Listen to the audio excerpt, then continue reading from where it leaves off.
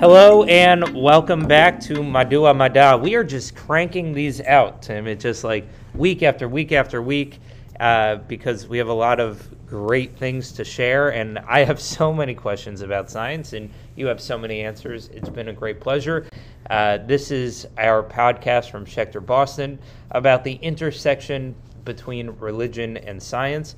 As always, I'm Rabbi Tilles, joined by Dr. Tim Morris. How you doing today, Tim? I'm doing pretty good. Now, have you learned from Ferris that maybe you could stand to ask me how I'm doing? I try not to learn anything. Oh boy, Tim, that is not what this podcast is about. This podcast is definitely about learning things. So thanks for asking. I'm doing fine. It's like, how you doing? I'm doing pretty good. I'm fine. Also, thanks for asking. Is maybe where we're heading with that. So I hope that everybody enjoyed listening to our kind of deeper conversation about miracles, about finding meaning in science and religion. But now, kind of back to normal about our protocol, what we normally do, which is that I'll give you a topic that is connected to something going on in the Jewish calendar, and you, Tim, will tell me everything that you know about this topic. Does that work for you? That sounds like a plan. All right, good. So all you have to do is just answer these simple questions, and I'm sure you'll know all the answers. So today we are talking about trees because as of Martin Luther King Day, which is a significant day on the American calendar, it just so happens this year that Martin Luther King Day lines up with the day that we call the 15th day of the month of Shvat, which we call Tu Bishvat, which was designated by the rabbis as the New Year of the Tree. As far as I can tell, it's designated as the New Year of the Trees because around now in Israel, things are beginning to bud a little bit on the trees. I certainly don't see that happening here in New England. It is the middle of January, and it is things are getting colder more than they are warmer. 13 degrees right now. It is, as we're recording this, it is 13 degrees, and that's not to say what the wind chill is. The wind chill, I think, is actually below zero right now, is what I've heard. Things are not budding right now here in New England, but they are. Either they are in Israel, or at least it's the dedicated day where things are supposed to begin to bud. Whether it's exactly on this day, obviously, I don't think it could be days before, days after. But this is the season when things are budding in Israel, and so it is considered the new year of the tree because depending on how this budding goes, will determine what that tree's yearly experience and output is like. And so I guess what I want to ask is, Tim, how do trees work? Now, I know that's kind of a silly question, but we've spoken here before that there are some things that organisms all have in common. Mm-hmm. So maybe the question that I want to start with is, how does the experience or the life cycle of a tree differ, and how is it similar from people or other living organisms that we know? Sure. On a very large scale, there's some real similarities. Trees and all flowering plants are sexually reproduce, and so you get a mixture of two parents that produce the tree. Then, in the case of trees, they produce a seed that has to grow and sprout and all of that kind of thing. And we also go through a maturation stage. So there is, on a grand scale, a lot of similarities. There's obviously a lot of differences, too. Yeah, and I mean, that's kind of stunning the way you put it like that. And it makes me desperately want to know, who are trees' parents? So this is actually an interesting question because in my 8th grade class, when we talk about genetics, we talk about sexual versus asexual reproduction, and the example I give is corn plants. Okay. Because it's shocking to an 8th grader that corn sexually reproduces. Yeah, and me too, by the way. I feel like we should give a rating on this one. It's like, just so everybody knows, this one is rated. This Mandua Mada episode is rated PG-13. But I mean, but obviously that makes sense. I mean, if we're talking about living organisms and their life cycle, there has to be a way that they reproduce. But okay, so that's one. So I did know that trees grow from seeds, and seeds come from trees. But don't they just drop them onto the ground and then they grow? Or is there more? Like, do you need more than one tree? Like what else do you need? What's the other kind of partner in it? So there are a variety of different ways that this can happen. The one that is most famous is that bees or other insects going into one flower collect pollen and pollinate another flower. And this is spreading the pollen is, so that's getting spread to the next flower, where it collects on the pistil. Yeah, yeah. And produces the seed. I guess in my imagination, an acorn falls on a like really ripe soil ground, and then if it gets the right amount of sun and the right amount of water, it then begins to sprout out of that acorn an acorn tree. And then isn't that how they reproduce? Is that not it? Sure, but the acorn had to come from somewhere. From the tree. From the combination of two trees. You need the pollination to produce the acorn. Oh, so the tree itself isn't producing, but like when it gets pollinated, then that pollinated egg cell now grows into a seed. Wow. So trees are the trees that we're looking at our window right now, and I see a couple of trees. They are somehow pollinating with each other vis-a-vis animals that bring pollination one from the other. It's not always animals, but yes, it can also be wind and other things along those lines. So, wow, that's amazing. If I take a tree and I grow it exclusively in my own home, and isolated from any other trees, will it not produce fruit? So it depends on the tree. Most trees will produce both the male and female, so they do it on their own. Yes, they can. Okay. Most of them, not quite all.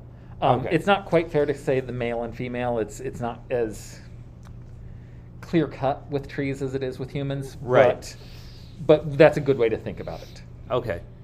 So most trees, not all, are actually able to produce. Self-pollinate. So it is true that if they're self-pollinating, then they can just drop an acorn, and then that acorn grows, and then theoretically that new tree could self-pollinate. And but there also are times when trees pollinate with each other. And absolutely, and there are significant hereditary advantages to cross-pollination between trees. Okay, like what? Well, so if you are only self-pollinating, you've got a more limited variety of genes to be selecting from. Right. Which makes it to where a harmful recessive gene is more likely to show up in succeeding generations. So, talking about genes in trees is just strange to me, and that's actually really ultimately what we were talking about here, is the way in which a tree is like a living organism, and that having genes is a part of that, and that will determine like what fruit it grows, what its bark looks like, what its leaves look like. All those things. All of those things. Wow. How come some trees are able to keep its leaves on longer, for instance? Because that actually is more of a New England question than an Israel tree question. But I've always been wondering about that. I think it actually relates really closely. Okay. Because some trees, like conifers, have needles that never fall. Right. Evergreens. Yeah. And others, we call them deciduous, the leaves drop off. The reason for that, the leaves are really broad in these trees, so they would get really, really cold really quickly. And so there would be a lot of energy used to keep the leaf from dying. And so the trees find it cheaper from an energy standpoint to just suck all the valuable stuff out of the leaf, which is why it changes color first, and then just let the leaf itself die and drop off. Wow. And then regrow new ones the next year. Huh. And so... but that's amazing that's what's happening when the leaves change color. Yep. It's sucking all the most valuable proteins and things back into the tree. Wow. Wow, that's really neat. I never really thought, I just figured it was like, I'm dying, and it was like withering and like, but, so the fact that it's green in the spring, so green is a sign that it's, like, has all its nutrients? So, well, green is the color of chlorophyll. So it's a sign that the leaves are doing what they're supposed to be doing, which is taking the sunlight and producing glucose, producing food. Wow. So the leaves feed the trees? Yes. The leaves collect the energy from the sunlight and use that to fuel chemical processes to produce glucose that the trees use for energy. Now, and to build the structure that holds them together. Right. Cool. So one of the things I understand about trees is that they collect our carbon dioxide that we breathe out and somehow send back out oxygen that we breathe in. Something like that. Is that right? Yeah, absolutely. Okay. Tell me about that. So how do they breathe? I mean, how do they collect our stuff? How do they produce oxygen? So historically, it's actually, the question should be turned around. Oh, because they came first? Plants came first. And the chemical pathways within the cell that that take carbon dioxide and break off the carbons and use those carbons to produce glucose and leave this oxygen out. Well, oxygen is this gas that's useless. And in fact, the tree. Until some really advantageous mutation occurred that made it to where some species was able to use it. It was actually a deadly gas. For trees? Well, for plants. Oh, yeah, okay. So basically plant life had taken and been using up the carbon dioxide in our atmosphere and releasing oxygen, and it was getting to the point where it was starting to become a difficulty to get enough carbon dioxide out of the air. Wow. And then some cell developed a mutation that changed that pathway and made it to where it was able to go through, I don't know if it's stayed exactly the same, but basically going through the citric acid cycle and all of those types of things in the cell that our cells use to take in oxygen and give off water and carbon dioxide. And so it actually is mutually beneficial. Yes. If there were no people, the trees would all die from there being too much poisonous oxygen to them in the air. I mean, that's slightly oversimplified, but essentially, yeah. Well, that's what we do here at My Do on My Da. We oversimplify like these wildly complicated ideas. So if there were no oxygen-breathing plant or animals... Fine, I don't mean humans. Yeah, that's what I mean. Yeah. If there was nothing that breathed oxygen, like animals, like humans... oxygen would be taking over, and after a while, there just wouldn't be enough carbon dioxide available. And they would die out. Yep. And obviously, similarly, if we were constantly breathing out carbon dioxide, and there were no trees, then there would just be carbon dioxide. We'd be living in a fog of carbon dioxide, and we would die out. Eventually, we would either die out or evolve to where we could deal with the carbon dioxide, one or the other. Wow. That is the symbiotic nature, I think, that Tu Bishvat is really about ultimately, because obviously we all know about the benefits of the fruits that the tree is able to produce, and knowing that it's our responsibility to take care of the trees so that they can grow and do what they need to do to produce the fruits.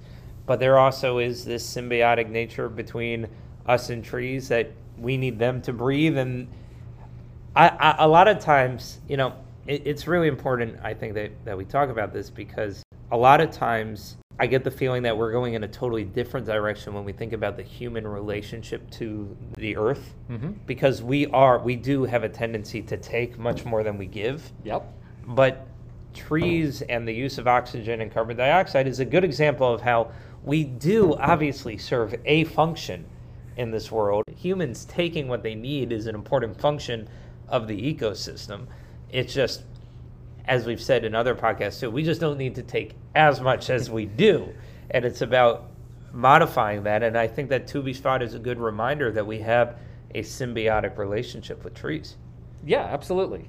You talked earlier about the timing, and oh yeah, it is interesting to note that trees basically use the weather to determine when it's time to start reproducing their growing their leaves again.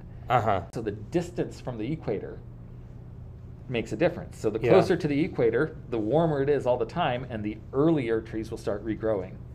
All right. So now I have this like fantasy when there are days where it's like unusually warm in the winter, which happens more and more, where like, okay, so it's warm now. No, it's not warm right now. Not right now, We've but already yes. said that it's very cold today. But like, let's say it's warm for a day or 2 days. Is the tree like, up, it's springtime, and then it's like, wait a minute, it's actually wintertime? Or are trees like more attuned to the weather changes, and they're like, I'm going to wait till it's, like, can we use trees as our indicator of when it actually is spring? Or do they sometimes bud out too early and are like, oh, shoot, that was not what I meant to do? They do sometimes bud out too early. And okay. Once they bud out, they've used a lot of energy. And then if they, it can actually be very harmful to their health when it happens. If it's too because fluctuating. If it happens too early, all that energy that they've just expended regrowing leaves, when it gets too cold, those leaves are going to die. Yeah. And they're not, and so they've lost all that energy. And then they won't make it And through so the then season, well, through the year. I mean, hopefully they will, but some of the ones that are less healthy might not. Wow. It is also this cycle of growth and dormancy that leads to the famous rings of trees. So why you can tell how many, how old a tree is based on looking at the rings, because you see rapid growth and then a hardening, and then rapid growth and then a hardening. Yeah. And so that cycle is what leads to that, the tree rings and all that kind of thing. I was wondering about, and some of these trees are like crazy old. What ends the life? I guess we've been talking about the life cycle of a tree. So what ends the life of a tree? So other than being cut down or some kind of external force. So a lot of times it can be just that as it continues to grow, it becomes, well, there's a couple of things that can go wrong. One of them is that it can just grow too big to be able to support itself. Okay. And so, it timbers. Yeah. Okay. Another thing that can happen is as it grows bigger and bigger, it doesn't have a heart and blood vessels and things like that. It does have systems to do that, but they are not as efficient as people's are, as most animals are. So you can end up with the middle not getting enough material, enough carbon dioxide, and enough of other things necessary to keep it alive, and so it kind of dying from the middle outward, and which is why you sometimes see like hollow trees. Honestly, I don't know what I was expecting with this conversation today, but it was not all this. I was not expecting to talk about reproduction at the beginning and death at the end, but if I bring up life cycles and the nature of a tree as an organism, that's what you're going to get. Pretty much. That's the life cycle. But that is wonderful. And I feel like we got to hit on a lot of things about the value of trees, about the life cycle, and so on. Tim, as always, this is great. I want to give you a heads up about what I think is next, although I may come up with some new ones in between now and then, and we may try to squeeze some in. But soon, we are going to talk about optical illusions. Oh, and fun. that's one that you and I have talked about a little bit before, because Purim is the next big holiday. Now that Tu Bishvat is behind us, Purim is the next big holiday, and Purim is really about optical illusions and things not being as they seem. Mm-hmm. And I'm hoping that we're going to do a couple about Purim, but this one is one that I'm really excited about, and I have a feeling I know the direction it's going to go, but I never know. Like today, I didn't really know. So, Tim, thank you as always for your time and for your insight and for your wisdom. I learned something new, and even if you didn't come here hoping to learn, I'll tell you, I feel better today than I did earlier. So thank you for that. And being with you is better than the alternative. Although I kind of miss Ferris. She was really nice.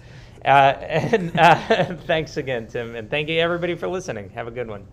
See you later.